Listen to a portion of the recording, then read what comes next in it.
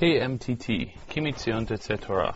You're listening to the Erev Shabbat program, Erev Shabbat Kodesh Parshat Korach, Kaftet Sivan, Erev Rosh Chodesh Tammuz.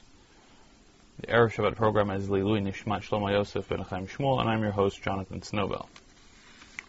So today we could play a game.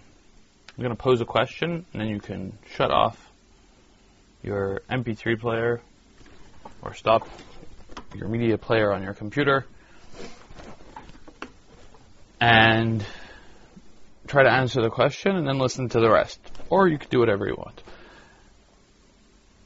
What happened to Korach?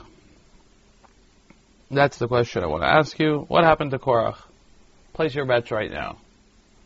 Was he swallowed up in the earth?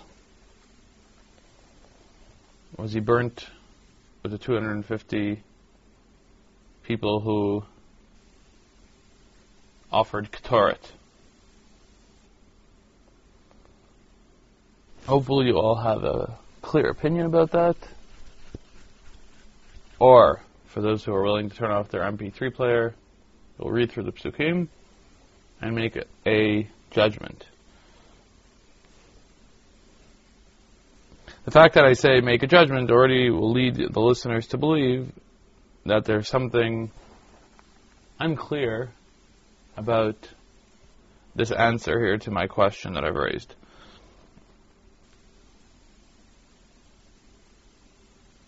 And the truth is that that's correct. It's very easy to distinguish between two groups within the parasha. The fact that there are two ends to these two groups, one group being swallowed up, one group being burnt as they offer Ketoret, already shows that there's two groups who are ostensibly joining together in order to rebel against Moshe Rabbeinu's leadership. But their ends are not only different, their stated purposes are different. One of their purposes, Madua titnasu al kol kahal kulam ki chol haida kulam kedoshim v'tocham Hashem u'madua titnasu al kahal Hashem. One who say the whole congregation are kedoshim and God is amongst all of them, and why are you making yourselves above the congregation of God? Something that we can, in some place, identify with in our democratic nature, that everybody should have access to Avodat Hashem.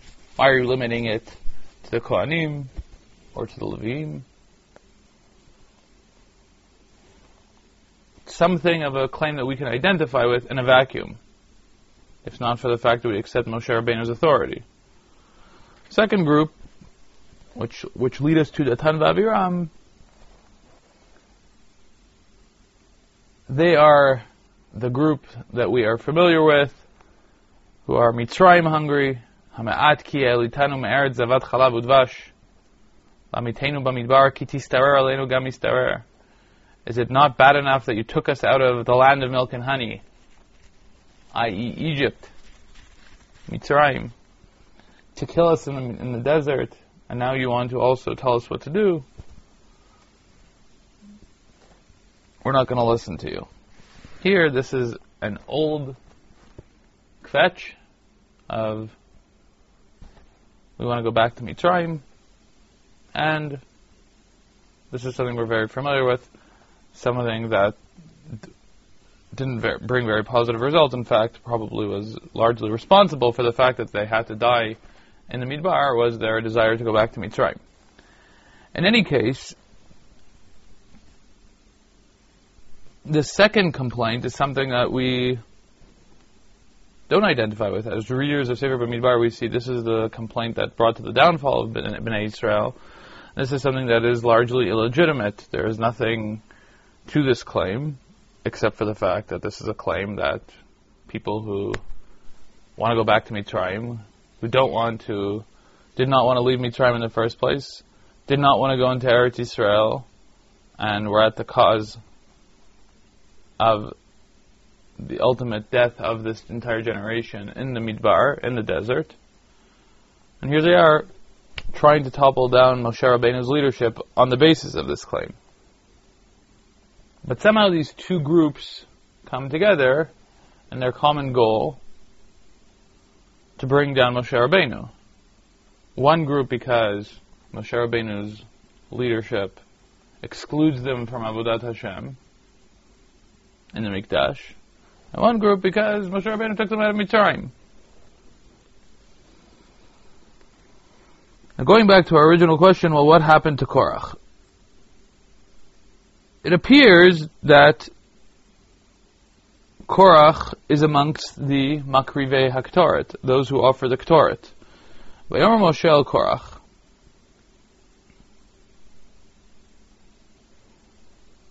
Ata v'chol adatcha hayu lifnei Hashem. You and your congregation will be before God. Ata v'hem ve'Aharon machar. You, them the congregation, and Aharon tomorrow. Ukchu ish machtato. You will each take your censer. I mean, some sort of shovel-shaped vessel that upon which they would offer the Ktoret. Untatem alehem Ktoret, and you will place on it Ktoret. V'kravtem lifnei Hashem ish machtato. And listen carefully now, and you will offer it before Hashem, each one with his machta. 50 u'matayim machtot, 250 machtot. Ve'ata ve'Aaron ish machtato, and you and Aharon will also have a machta. In other words, how many machtot are there in total? 250 plus you and Aharon ish machtato. Sachakol 252. In total, 252 people who are involved in the test of the Ktoret. Who are not in the test of the Ktoret? Datan v'Aviram. Datan v'Aviram were never interested in the Kehuna, were never interested in being priests. They just wanted to topple Moshe per se because they wanted to go back to Mitzrayim and nothing else. And now we come to what actually happened. And here you have to read the Psukim carefully. It's remarkable when you read the Psukim carefully what you unearth. We're looking at Pasuk Kaf Gimel now. Daber al ha'ida le'mor. God sends out a warning. He'alu misaviv l'mishkan Korach Datan v'Aviram.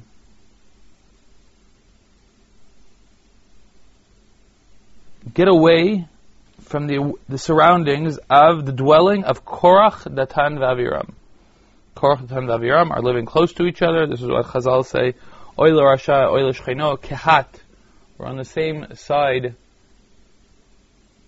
of the Mishkan as Shevet Reuven. So, get away from the dwelling of Korach, Datan, v'Aviram. Vayakol Moshe, Vayelech el Datan, v'Aviram. Moshe gets up and goes to who? Datan v'Aviram. Who's missing? Korach's not mentioned.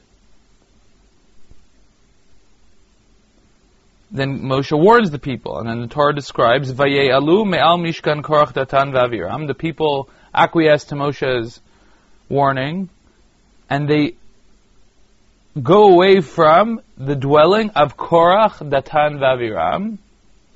And then what happens? V'Datan v'Aviram yatzu nitzavim petach olehem unshehem uvnehem v'tapam. And Datan v'Aviram, where's Korach?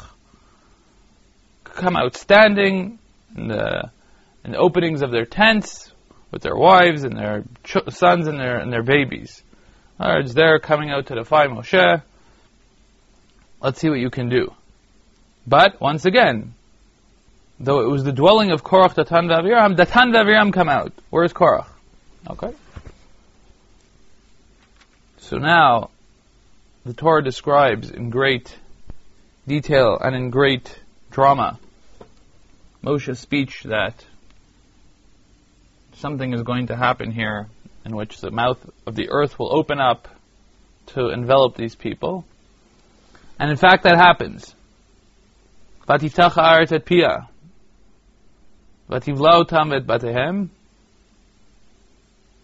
v'et kol ha'adam asher leKorach v'et kol ha'rechush.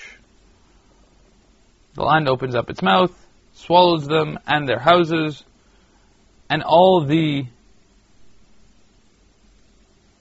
men that belong to Korach, referring to, ostensibly referring to his slaves, ve'et kol ha'rechush, and his property.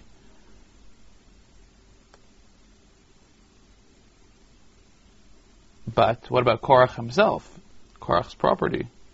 Okay, so Korach seems to be missing here, though it is his property and it is his place of dwelling, but he's not there.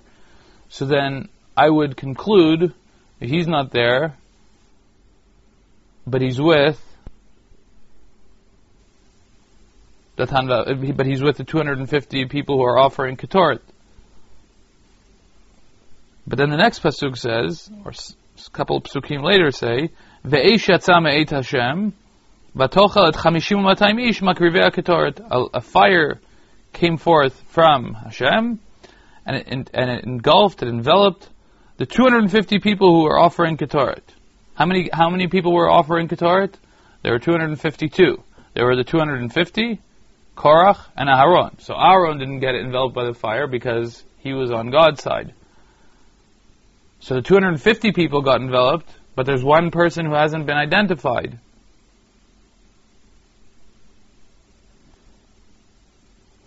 So this leads in Chazal to two opposite, but in a sense, identical approaches.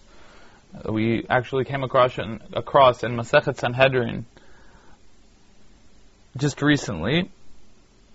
Korach was neither swallowed up by the earth nor burnt. That's one opinion.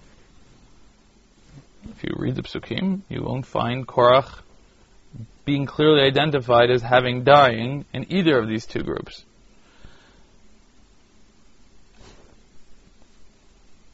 And the second opinion is Korach mina blu'in umina srufim. Korach was both swallowed up and burnt. Why do I say two opposite but similar opinions? Both of them have carefully read the Psukim and noticed that there is some sort of ambiguity. He seems to belong to both groups. He seems to be identified with the group of Datan v'Aviram, and he seems to be identified with the Makrivei Ketoret, and therefore he's both burnt and swallowed up. On the other hand, he's also missing from both groups.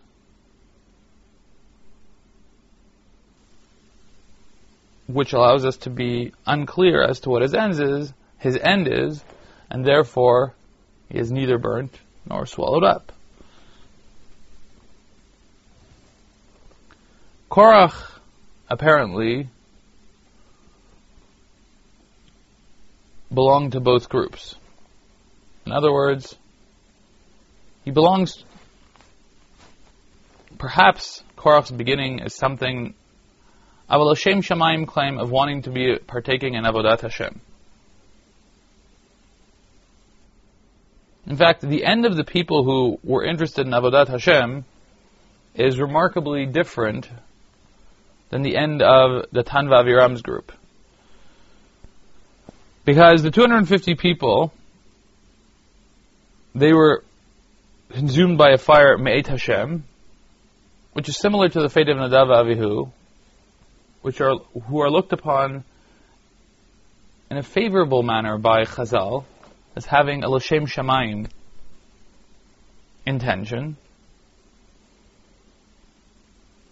Their families are not destroyed, just they are. And something of theirs remains behind in the Mishkan, on the Mizbeach. Their machtot, their vessels that they offer the Ketoret in, become some sort of cover for the Mizbeach. So something of theirs is left behind, both in their families and in their personal belongings. And in their personal belongings, something is even in the Mishkan, in the Mizbeach, on the Mizbeach. Something remarkable about that. Datan v'Aviram, on the other hand, their families were destroyed, and everything they had was taken away. And I think the Torah is telling us that Datan v'Aviram were completely legitimate. And nothing of theirs should remain. Their end is like the fate of Amalek. We destroy everything that has to do with them. Or God destroys their children, their property. The Makrivei Ketoret, there was something very wrong about them, not accepting Moshe and ultimately God's authority, but there was something l'shem shamayim about them, and their end was different than Datan v'Aviram. Korach made the shidduch between the two groups, because Korach clearly seems to be part of the Makrivei Ketoret, but clearly he made some sort of connection with Datan v'Aviram. And here is where, as a result of that shidduch,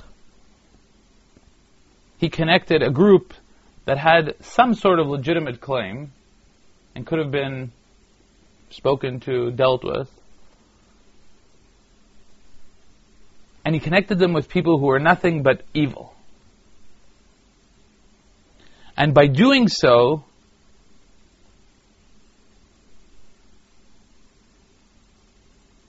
he confuses us as to who he belongs to.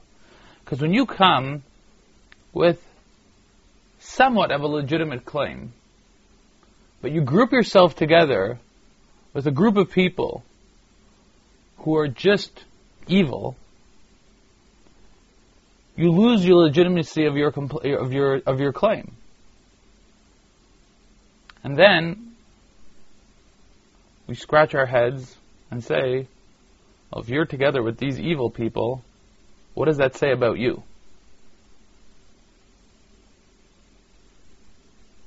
And that's why, even if Korach